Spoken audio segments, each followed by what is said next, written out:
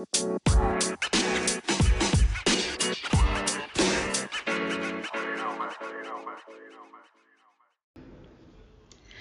everyone. My name is Barbara Venice. Most of you know me as Tiny and Brave on Instagram or Tiny and Brave Holistic Services on Facebook. But I am also the counseling midwife, aspiring student midwife at the current time, and training to become a midwife. But I finally started a podcast. Yes. Even though I hate hearing myself talk, I was like, all right, I think it's time to do this and kind of share my journey as well as different aspects of being a midwife and just informative things, a safe space for other moms, birth workers, parents in general to feel safe. So I thought it was essential to, especially now that I'm going to be turning 40 this year. Woo! And my daughter's turning 7. I thought it was a great time to kind of record my transition into this new decade.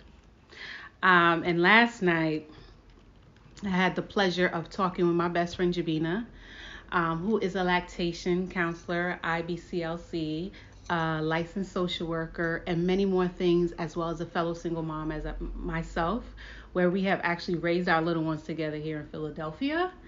So I was just, we were just having a basic conversation and talking about, and she was challenging my thought process of like being a struggling single mom versus being a thriving and striving single mom.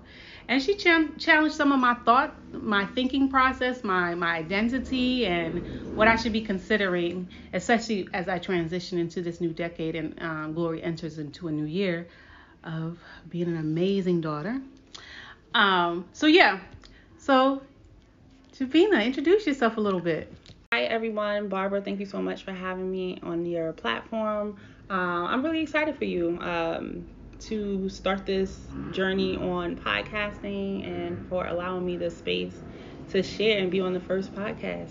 So my name is Jabina Coleman. I am a reproductive psychotherapist. I'm also a board certified lactation consultant. Like Barbara said, I wear many hats. A lot of my work is centered around reproductive justice, trauma-informed care, and Black maternal health. And so, as well as, being a single mom to 2 children, I have a 16-year-old and a 6-year-old, soon to be 17 and 7. And so, Barbara and I have been on this journey together. And when we think about, moving from survival mode to thriving mode in our parenthood, in our motherhood, in our Blackness, and how we show up for ourselves and our children. I think the conversation last night took a few turns, which ended us up where we are right now. And so before we start, I also made a point to myself to say that because I might have some new people who are following me on this podcast outside of my social platforms of Instagram and Facebook, I wanted to share 10 things about myself until I reached the 40 points of myself, because of course, like I said, I'm turning 40 this year. So one thing about me is that I am from Brooklyn, New York.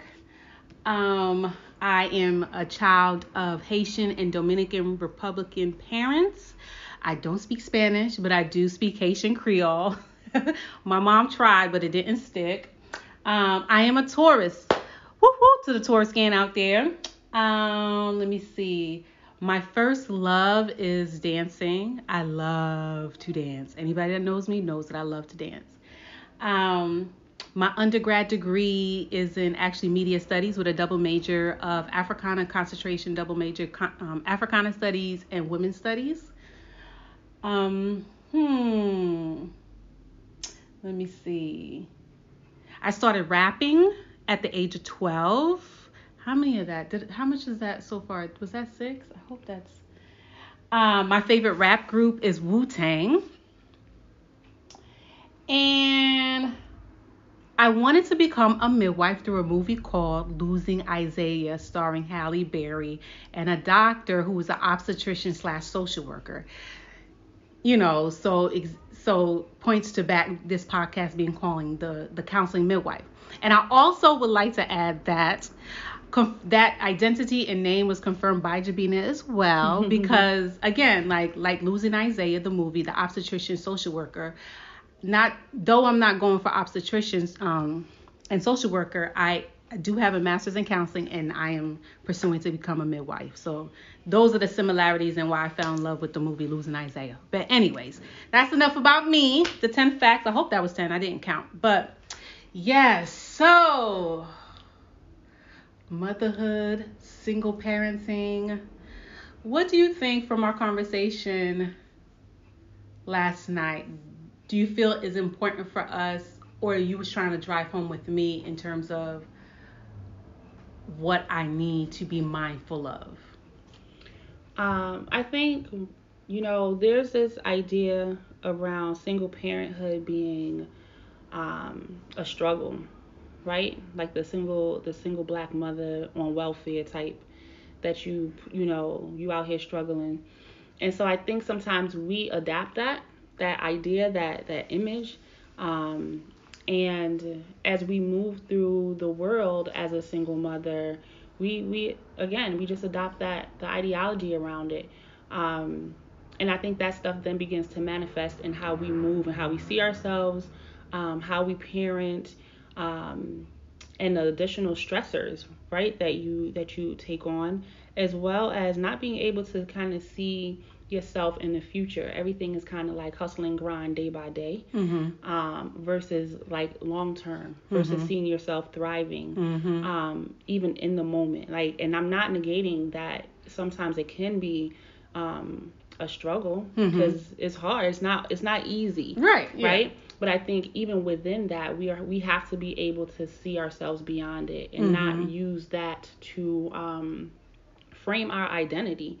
Because then also we have daughters, and we don't know what the outcome of their relationships and things like that will be in the future, and just adapting that, right? So it's also thinking about the strong black woman, right? It's like my mom did everything for me and my siblings, and having to take on that identity of the strong black woman. And I think that some of that comes from that. And so, as we continue to move through it, and for other single mothers out there, as you continue to move through it, not really harping on the difficulties, but in what ways can you thrive? In what ways do you see yourself thriving? How do you manifest that? How do you build community to help and support you in that?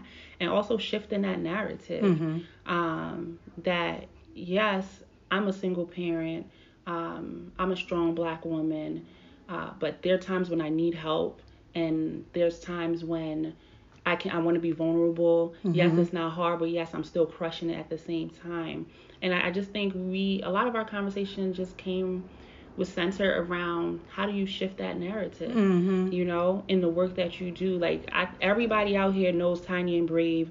Barbara, the student midwife, is a single black mother. Like everybody out here noticed it, right? So y'all already know this about her, I don't even think people might not even know that about me, right? So I'm also known as a lactation therapist. And people may not know that because that's not what I put out there. You only know I'm a single mom if people out here like, she got a man or what, or you know what I'm saying? But I think I try not to center who I am around my singleness as well as my single motherhood. So I think that a lot of our discussion came around that. So what would you say, and let's keep it 100, let's keep it real, like in full transparency in terms of like in light of what you just said, what would you say I would need to shift or like work on? I think in full transparency, shifting the narrative from Barbara Vernias, the counseling midwife, Tiny and Brave single black mother, right? Yes, you are that. We know that, right? And I think the conversations we have, just even saying that, oh, hey, let's take a trip here, let's do this. I'm a single mom. Like, people know that right? And I think that we don't have to always put that on the front line as a single motherhood is a barrier. Right. You know, I get you. Like, single motherhood is not a barrier to obtaining education. Single motherhood is not a barrier to obtaining your career goals or going after the things that you want, finding love, relationship, things like that.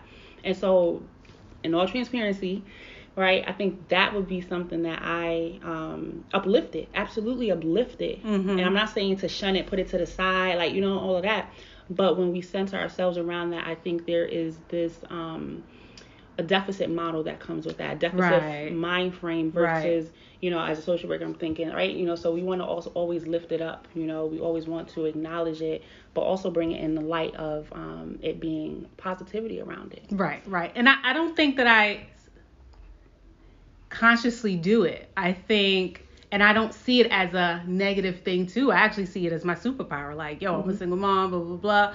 But then I could understand how we could wrap our identity and then like use it as a crutch unconsciously, right?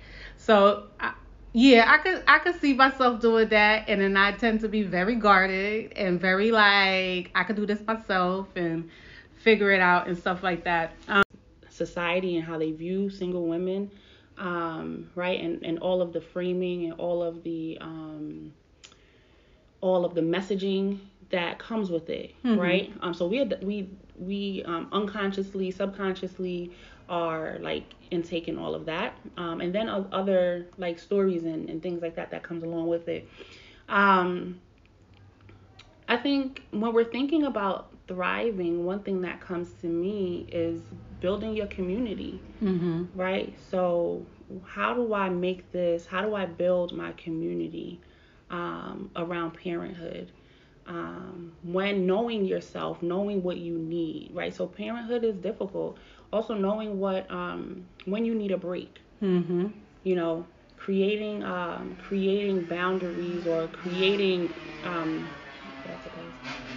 I think it's important to create these structures for yourself. One is huge, is community, right? So you and I we call each other our sister wives, right? Because just in the fact that like when we're together, you know, we tag team it, be what you need from the grocery store, can you pick the girls up from school, things like that. And I think that is important, right? And so trying to find where your community is, whether it is other single moms or single parents out there, dads included, you know, what are the major things? So I think major things are, you know, childcare, number one, having to go to work and show up to places on time, emergencies. So when you have an emergency, the child is sick, who can you call? Not having one, but having multiple people, that you can support, and even leaning on your elders in the community too, because sometimes we move away from that, right? So I've had elders in the community. I've had people, the parents of my friends be support people for Nyla, being able to pick her up from school, being able to, drop her off and things like that. So really thinking outside of that, like who's your community, how, and what is it that you need as a parent? We definitely need some respite. So getting that respite. Girl, can we get some respite? Yes, respite is needed. And even if it's for a couple of hours, sometimes you just need like, give me 2 hours so I can clean the house without being interrupted. Right. You know, meal plans. Kids like to eat all day long. Like, you know, if that is something that you feel like you struggle with. So it's like what parts, I think it's also important to identify what parts of parenting feels easy for you and what parts are a struggle. So that's kind of like making that list. I'm a list person. So it's like, you know, okay, this comes easy. Me talking to my kids, me listening to them, me, just vibing with them. And I love to hear my kids like just be expressive. Right. And so giving them that space to talk, that comes easy, you know. However, there are other things that I really don't like doing. Like, you know, you already know, I'm not the one to wake up in the morning and make breakfast every morning. So if you don't tell me you're hungry, you might not eat for the whole day. You know, 16-year-olds still go all day without eating because he's like, Mom, you ain't making me. Meanwhile, my 6-year-old is just like, oh, I made cereal. I put a waffle in the toaster oven or something like that because she's a little bit more she's self-sufficient. But so there's some things like that, right? So I have to be very intentional. Yes, they eat. Yes, they do eat. They do eat. But some things like that. I'm an introvert at heart, and so I like my space. I really just like to be in my room. And it's so funny because Barbara energy, my energy, y'all can probably tell even by the tone, and our cadence, like how different we are in energy. But when nobody's here and it's just me and my daughter here, like she's in one room, I'm in another room, and we both chilling, like we comfortable. And so just knowing what you need as a parent, if you need that respite space for just a clear head, are you touched out? There's kids that like to be touched and hugged and kissed all the time. That's my baby. So I have to really be intentional about when I hug and kiss her. Like I'm like, all right, I'm gonna give her hugs and kisses at least once every 2 hours, so that I know I can probably go a stretch. She'll give me at least like 2 to 3 hours without really wanting to be next to me and hugging me. Especially with virtual and everything being virtual, and I'm still working remotely and stuff like that. So, I think it's really making that list, knowing what it is that comes easy for you, parts of you that really need support and is maybe a little bit more challenging. And being realistic about it. I think that is where it is. I think because when we're thinking about moving from surviving to thriving, when you are in survival mode, you cannot see past like the next 30 minutes. You can't see past the next day. Everything just feels like it's so overwhelming, or that it's foggy, And so when we begin to think and shifting our processes, shifting our vision, shifting how we feel, it's also being able to think long term, and I think that is important. So what is it that I need long term? Right. Not just what I need right now. And granted, I know that people are struggling, right? So if food insecurities, housing insecurities, like if, financial insecurities, like all of those things are real, and not to negate any of that, because been there, done that, Right. Right. And it's hard. It can be hard. It can be very difficult. But again, finding ways to shift out of that. So like my absolute best community was like here in Philadelphia, because like everybody, I conceived my daughter in Boston, Massachusetts. So, but then my community here in Philadelphia was like, bring your behind back to Philly so we could take care of you. And literally that's what happened. Friends, church community, I have about 10 people that have seen my vagina during labor, and that all participated in the bringing forth my daughter. And I wasn't in a birth center or a home birth. I was at a hospital, and the postpartum care and just checking in and the meal preps and stuff like that. I wouldn't have survived my first couple of years of postpartum if it wasn't for my community. And I have not been able to find that since.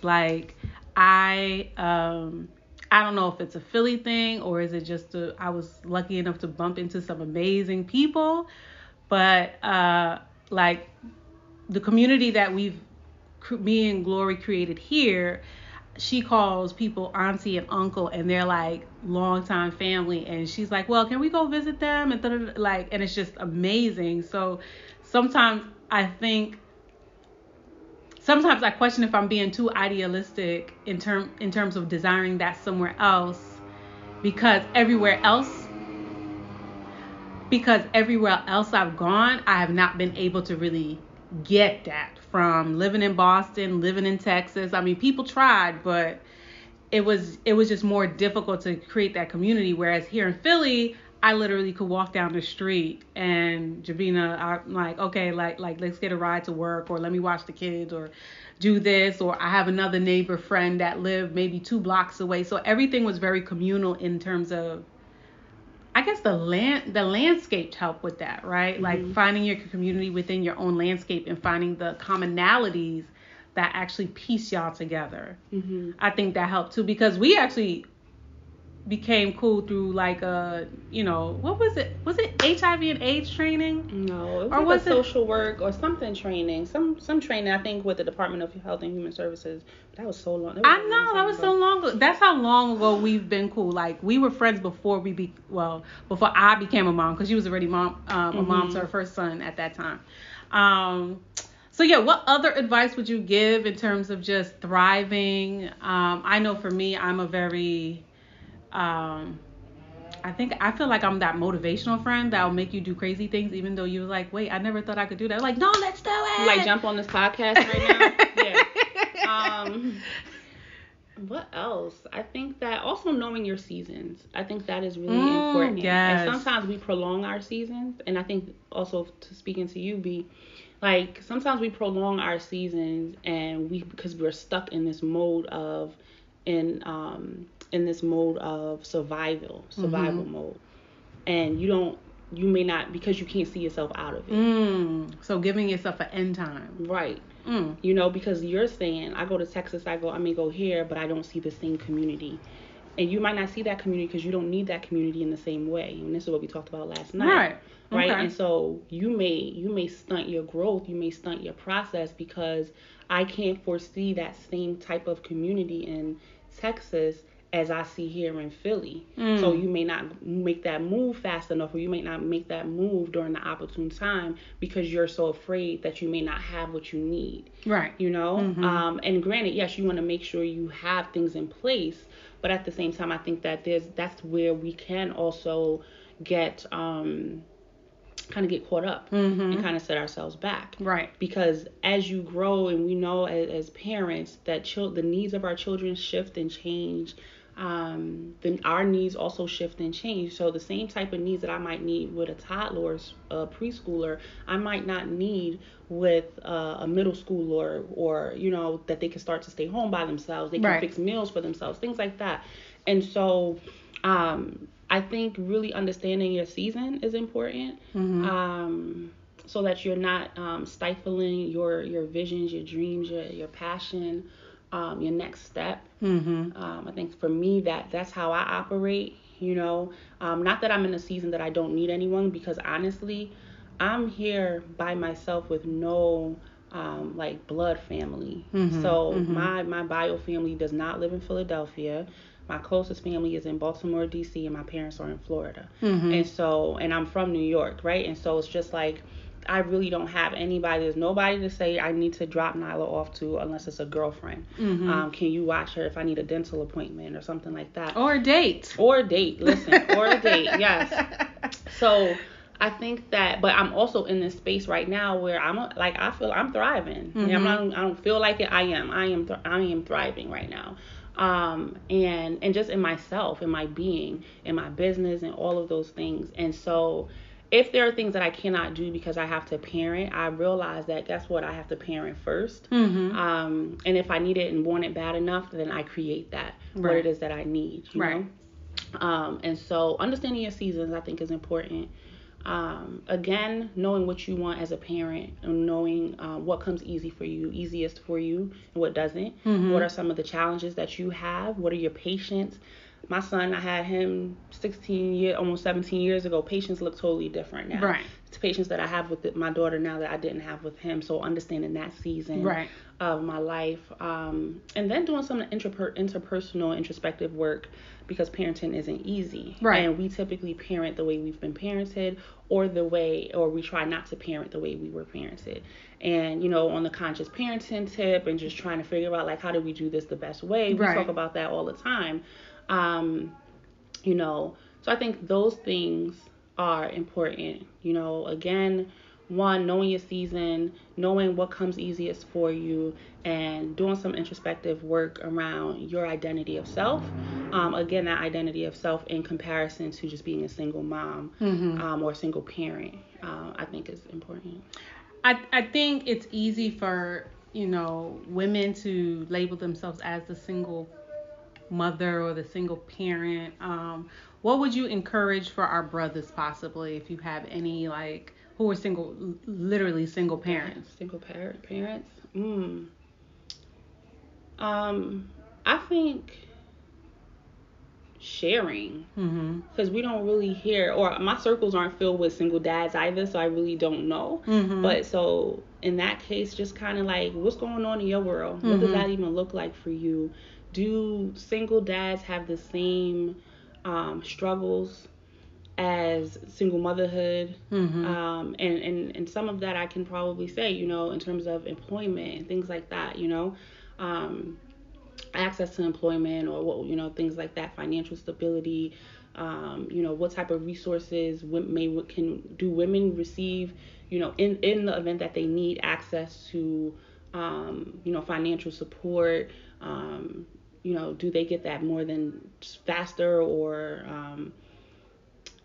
faster than dads? You know, I don't know. What is it like? I think sharing more about what that looks like, because there are single dads out there and they killing it. They killing it just as much as we killing it.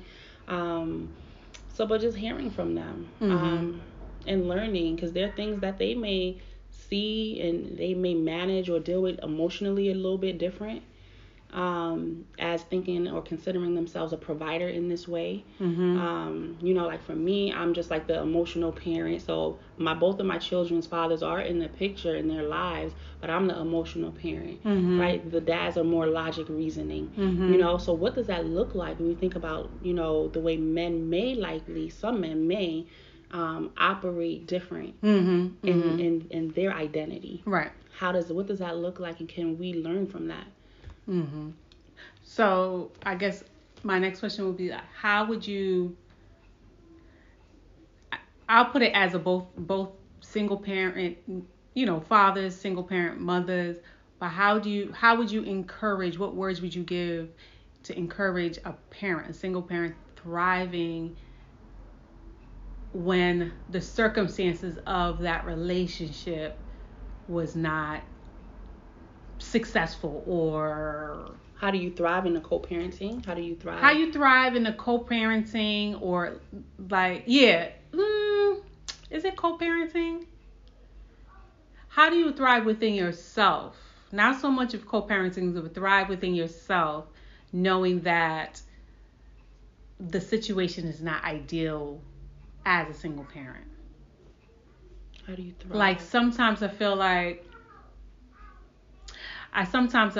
we, it is harder. It appears to be harder, because I can only speak from a woman's point of view. It appears to be harder for a woman to get over a situation or relationship or situationship, due to the fact that she is the one mostly usually raising the child. So there's always a constant reminder, or that constant scarlet letter of like, well, I gotta take care of the child. And then again, going back to the whole mentality, and like, what I think it's almost like, what are you feeding yourself, or what are you doing to thrive outside of that, and not hold it as a boulder around your leg? But like, do you get what I'm trying to say? But so I don't know. I think for me, therapy. As a therapist, I'm in therapy, and I think that is really doing some healing, right? Like we were talking, and I'm like, yeah, I think there needs to be some healing, some introspection going on, some shadow work, whatever it is that you feel like you need to get done. Do it for you. You're right. Because also our identity gets caught up in being a parent. Right. And I have conversations now, because I think my son is age appropriate, to share with him that I'm an individual and I'm still growing, right? And I may get things wrong.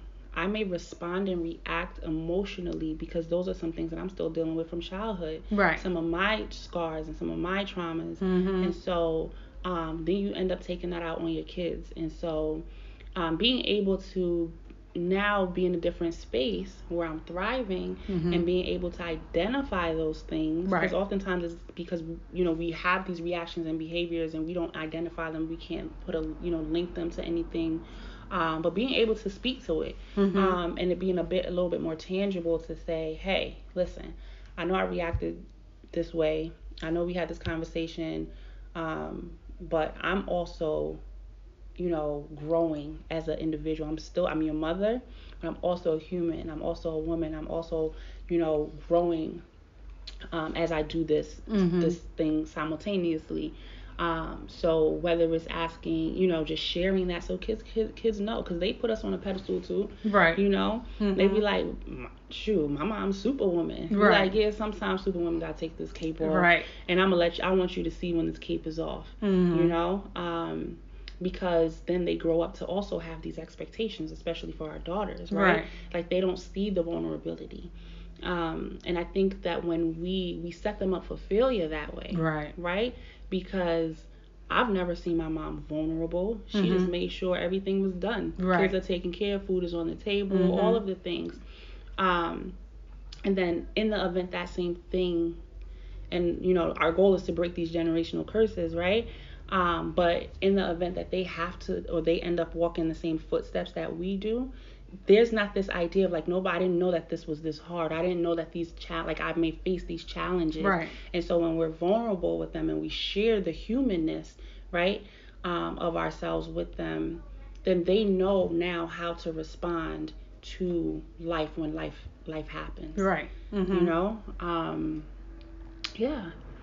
So our kids especially, my daughter tells me about myself all the time. She was like, I don't like how that made me feel. And I'm just like, yo, when I was growing up, I couldn't even say the first 3 words that you just said, let alone you express it how you feel. Listen, you can't even respond. It was just like, you just get the look. Jamaican parents, they don't play. Right. That wasn't even an option. Being expressive, what is that? Yeah. You got feelings, who feelings what? Right. Are you paying bills? Why you got feelings then? Like, yeah. So, yeah. So any last words for even like when you think of futuristic thriving parents, futuristic thriving communities, what comes to mind? Just keep being dope. Don't measure yourself up to anything else that's out there. Don't measure yourself up to, for real, what's on the gram, social media. Yep. Be you, be authentically you. That's how I try to show up. It's just being myself. Right. And taking it a day at a time, and be positive with it. Gratitude. Gratitude is definitely key, yeah. And set those intentions. They'll come to fruition. Yes. Well, thank you, Jabina. This was amazing. You're Thank you welcome. for talking with me on my first podcast on the Counseling Midwife. And again, please do go follow her on Instagram, the Lactation Therapist. And where else can they also find you? They can also find me at thelactationtherapist.com. If you want to reach out to me, info@thelactationtherapist.com. I'm also the co-founder of Breastfeeding Awareness and Empowerment. So you can find me at BAE_hood or at bayculture.org. Okay. Well, thank you so much. Is there anything in the future that we should be looking forward to? Keep a lookout, for Everyone Wants to Hold the Baby, Who Will Hold the Mother. We have some stuff brewing, and so just keep a lookout for that. Again, follow at the Lactation Therapist. Thank you. And Happy New Year, everyone. I celebrate spring as being my New Year. So Happy New Year, everyone. And thank you for joining me on my first podcast. And, thank you. Peace, everyone. Bye.